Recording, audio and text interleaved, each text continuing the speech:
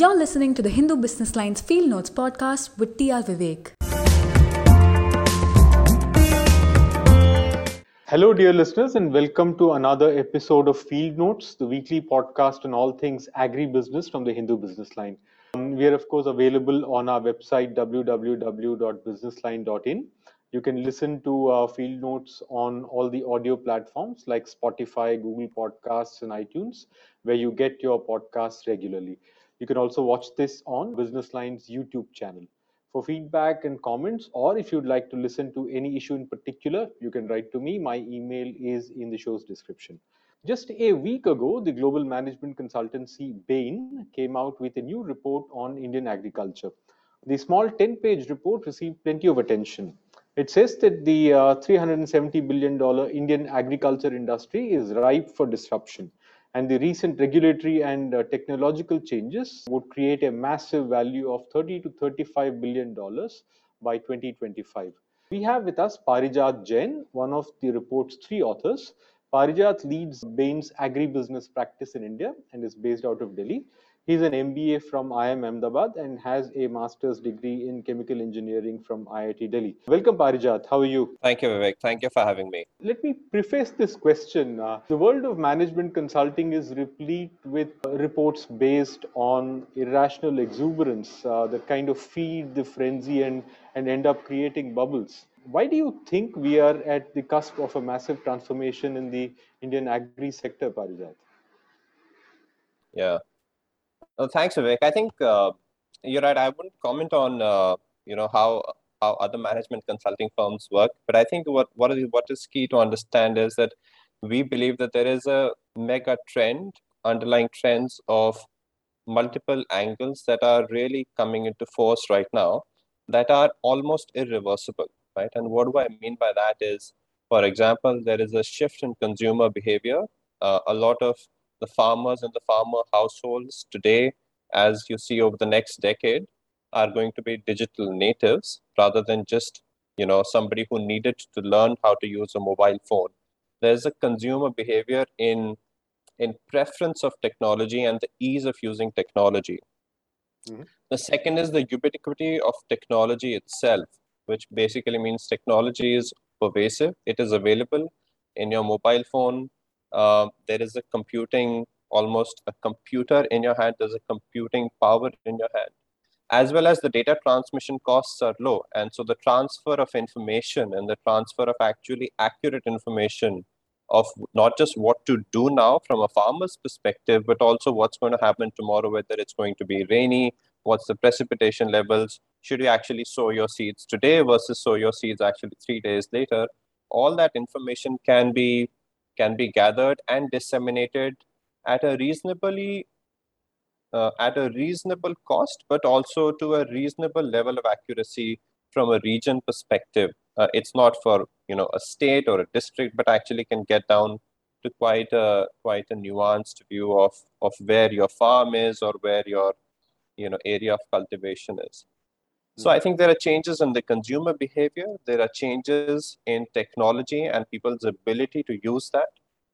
And I think all of this will accelerate farmers as well as the farming practices into more technology-friendly solutions, which fundamentally will be a lot more efficient, which will improve productivity, reduce wastage, and also improve the utilization of inputs, apart from obviously thinking about output connectivity as well as logistics management, which are other areas that we'll talk about. But we feel that this shift has happened, and therefore we are quite confident and excited about the fact what lies ahead in the next decade. Mm-hmm.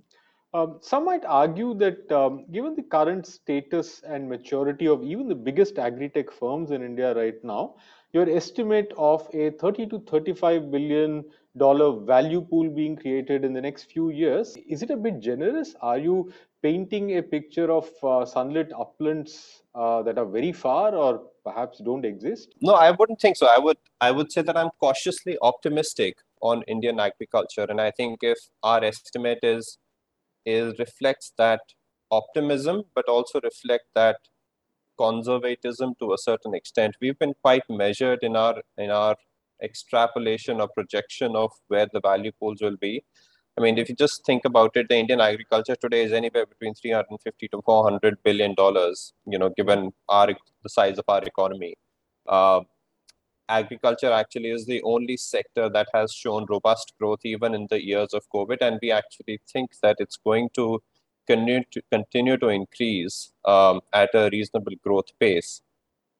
In that context, I feel that the areas that we have outlined, whether it's output marketplaces, input marketplaces, and supply chain logistics, highlighted in the report, I think 30 to 35 billion value pool um, is not that difficult to achieve. In fact, I think if everything goes right, that number could be higher as well, just given the size of the market and I think the growth potential that exists in the market today. Mhm. No, I ask you this because any good news or a positive prognostication about Indian agriculture almost elicits a sense of disbelief.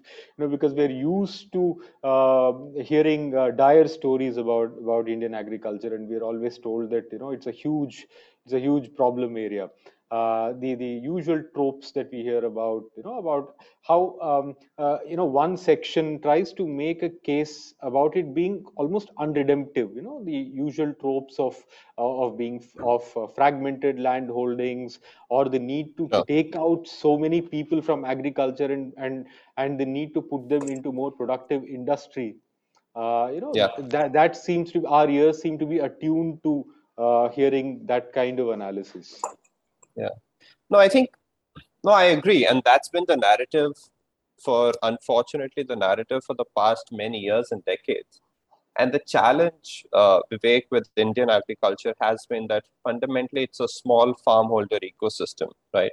So if you have a land holding of 1 acre, 2 acre, etc., the surplus that a farmer can generate at 30, 40,000 rupees an annum, or 50, 60,000 rupees per annum, or at least from a crop cycle, um, isn't enough to sustain, or is just barely enough to sustain. Um, if you add over that the complexity of high finance cost and the unorganized sector financing cost, that is what actually gets farmers into a debt trap. And we hear the kind of news that we hear, the unfortunate news of many farmers committing suicides, etc. I think the answer is to this problem is not that this is my personal opinion. The answer is not to get a bunch of people out from agriculture and get them into manufacturing. That's been the China model, and there are merits and demerits for that. But I feel that the answer is now to transform agriculture in a way by better use of technology, because there is no reason as to why agriculture should be 15-20% of our economy. It can actually become a larger portion of our economy, and the technology exists today, uh, along with the financial inclusion methods of online payment and having the right credit history, that we can have shared operating costs, we can have shared ownerships. There are many, let's say, equipment P2P rental platforms, which is just the beginning of what we call shared ownership and time sharing models and equipment or asset sharing models that can come in, that are attuned to offering a solution to using technology, but without actually paying the entire 100% capital expenditure on it, right? You mean And I sort of think that is what will Uberization change. of farm machinery? Uberization of farm machinery is the start of it, right? So now you can have a tractor, for example, that 10 people can own, or you can rent it by day, right? Just think about it. For example, if you have drones that are surveying your fields and spraying whether insecticide or pesticide accurately based on image recognition, for a farmer who has a 1 acre land parcel, it's very difficult to invest in that drone and have that operate over his or her field. But if you think about it, 10, 15, 20 people can buy that drone and use that to service their fields. And the monetary and technology exists today, and the monetary mechanisms exist today to be able to share that cost amongst 10 people. Um, and and the more and I think that's what excites me, is that over the next 3 to 5 years, or maybe 5 to 7 years, we'll be in a situation where this will almost become ubiquitous. Time sharing models and asset sharing models and cost sharing models will become the norm, and Mhm. the pay per use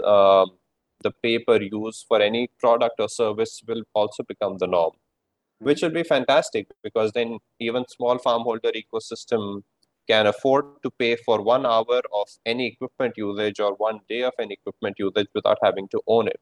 I think Mhm.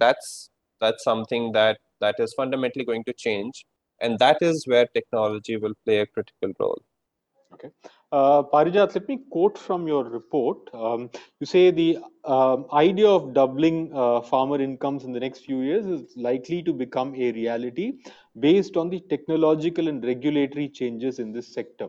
Are you placing your bets on the regulatory changes, that might end up getting stuck in the quagmire of competitive politics, as we are seeing with farm protests and the government putting on hold the reform measures? Yeah, Vivek, no, that's a great question. I feel that the increase in farmer incomes and the increase in farmer surpluses year over year is going to come from two main areas. One is increase in productivity, and the increase in productivity actually comes from usage of better quality inputs, which are and people are getting access to better quality inputs no matter where they are. There are many input marketplaces that have come up. There's a lot more information available about when to sow, what type of seeds to use. Should you sow today? Should you sow tomorrow? There's likelihood of rain, etc. What's the precipitation levels, etc. I think there is a lot more information that is available, again, through usage of technology, through usage of just your mobile phone. There's going to be an increase in productivity. There's going to be a simultaneously reduction in wastage, because you'll have market linkages on the output side. Mhm. Um, and all of that fundamentally will lead to disintermediation of the value chain. And that's a fancy word, but what it fundamentally means is it gets the farmer closer to the actual consumer of the food, but it also gets the farmer closer to the actual producer of his inputs. Now, whether that's a Mhm. fertilizer, whether that's a growth product, whether that's a seed, etc. And with the Mhm. right information, I think farmers can take better decisions on the farm and off the farm, right? Mhm. To double the farmer income, it's important that a farmer actually reduces the wastage, gets the right quality of inputs, and then improves yield. And that is where a majority of the surplus is going to get created. Mhm. Just giving you an example, if you start using, let's say, drip irrigation, or if you start using the right quantity of fertilizer, the cost of the inputs can actually go down to the extent of 30 to 40%. Farmers Mhm. typically use more fertilizer and use more pesticides because they don't know either which pesticide to use, or how much fertilizer to apply in many cases, right? And if there is a nuanced understanding of what to apply when, there can be a reduction in the amount of inputs that are going into the production of any crop. I think those are the two areas where the farmer incomes will get increased, and there is massive scope. Doubling is one area. I would say that there is there is a fundamental change where you can actually rotate crop cycles. You can think about not just wheat and paddy cycles, but you can even get into horticulture, where farmers can do crop rotation and actually produce higher value and higher quality crops, for, let's say, certain part of the year. Mhm. Mhm. Um, Uh, I think regulations part is something which will accelerate this trend, whether it's market access, whether it's, the APMC Act, and again, reduction in the expense across the value chain, which we've alluded mhm. to in our report. All of Mhm. that will accelerate this particular trend. But I Mhm. don't think that regulation or regulatory changes are mandatory for this change to happen. I think there will be an accelerant to the change in terms of increasing farmer incomes. So your analysis will hold good even if the farm laws are kept in abeyance for another 3 years?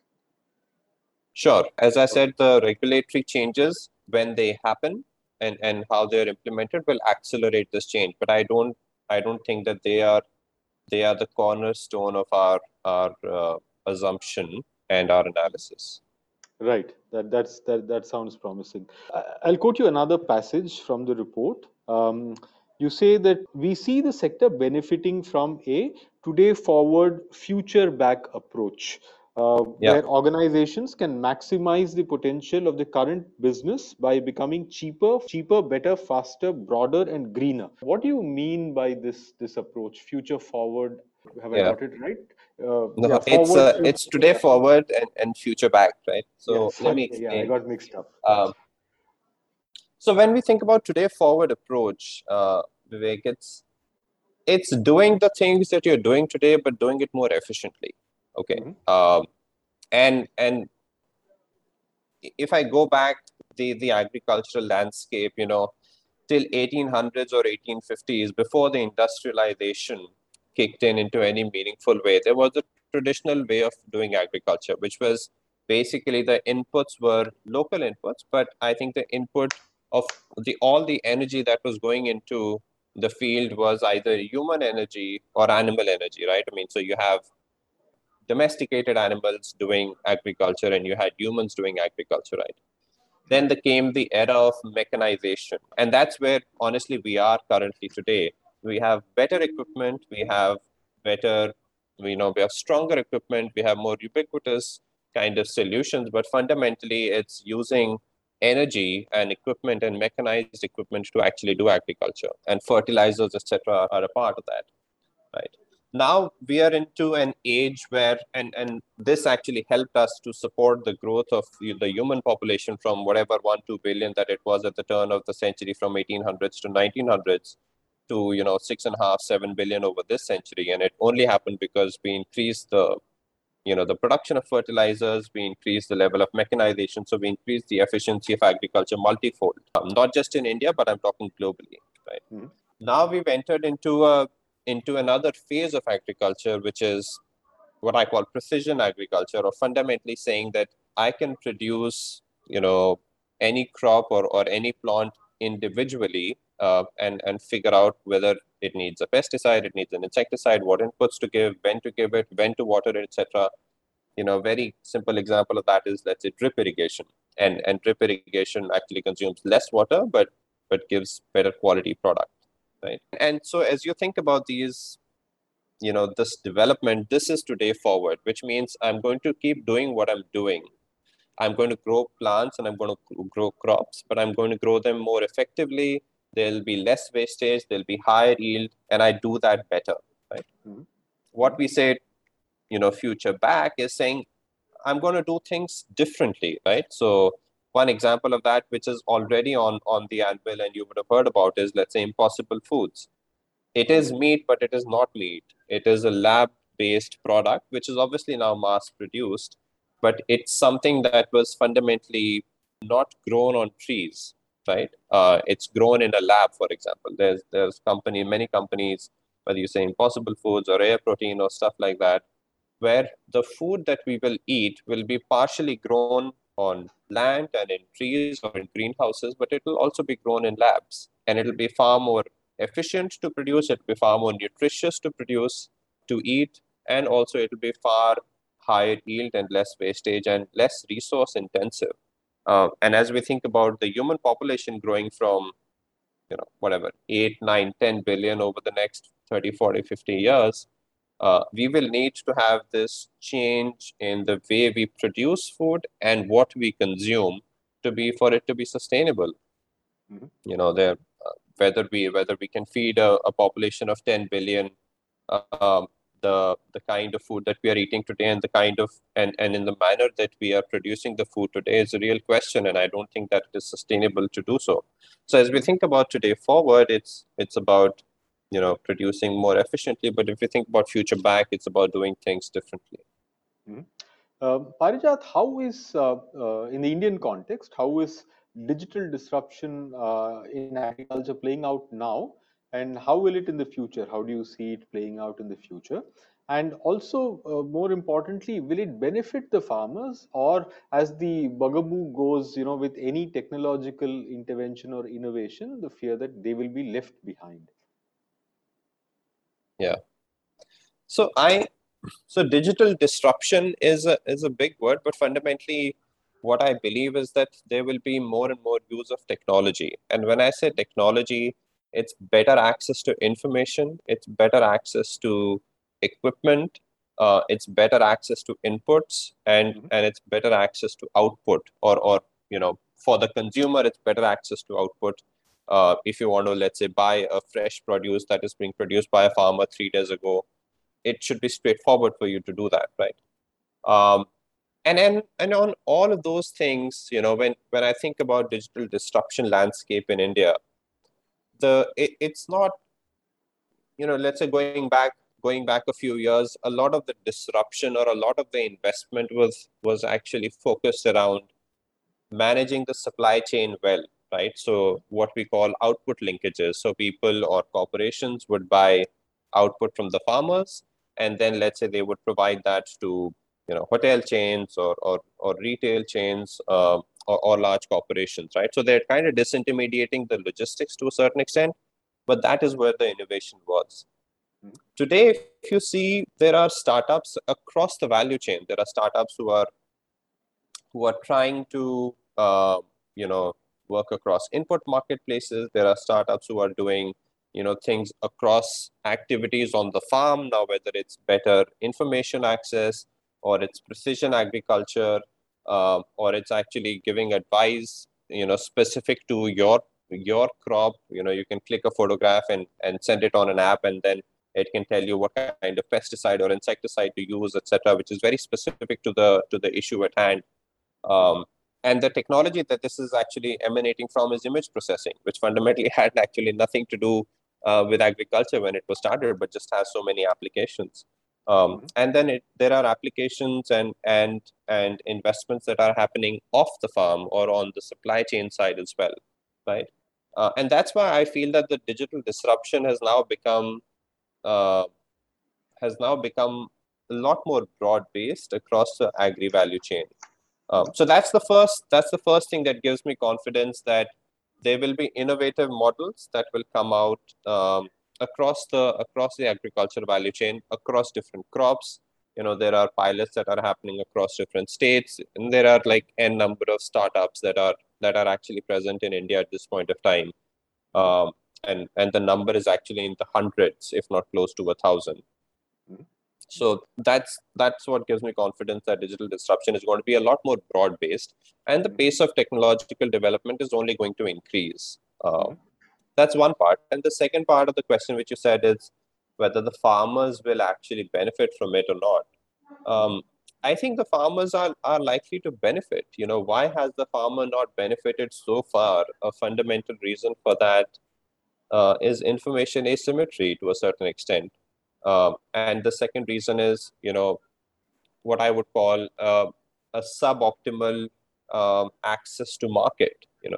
As a farmer, in most of the situations, you are mandated to sell your produce to the APMC, local mandi, or to someone who's actually has a license with the local APMC. Um, and I feel that as information asymmetry reduces, you can just go to the internet and figure out what to do. There are multiple platforms that give you the right information, right from remote sensing, satellites, to actual local weather stations, to, applications that are encouraging peer-to-peer advice to disseminate best practices. I think farmers in the end will have better information, will have better access to markets for their produce, and will have better access to inputs, and that will fundamentally change their position and their negotiating power. So to me, it doesn't seem like farmers will remain out of it. Okay. Okay. What are the mega trends in agri-tech that you see shaping this transformation that you talk about? No, I think we touched on it a couple of questions ago, but I think there are two or three. One is, as I said, the shift in consumer behavior. The way I would put it is that a significant chunk of farmers now becoming digital natives or influencers, their children, who will be influencing their decisions or helping them on the field, becoming digital natives, right? So 5 years from now, the average 25-year-old, as I keep saying, was a person who would have been born in the year 2000, in the age of internet, in the age of information symmetry, and rather than information asymmetry. And that I think will fundamentally change the, for the lack of a better word, embracing of new ways of doing things and embracing of technology. I think that shift is likely to happen now, especially in the next decade. That's one mega trend, which is the consumer part. The second mega trend is, we touched upon it, is just the financial inclusion and the time sharing model or the asset sharing models becoming feasible and becoming a lot more uh, attuned to the small farm holder ecosystem.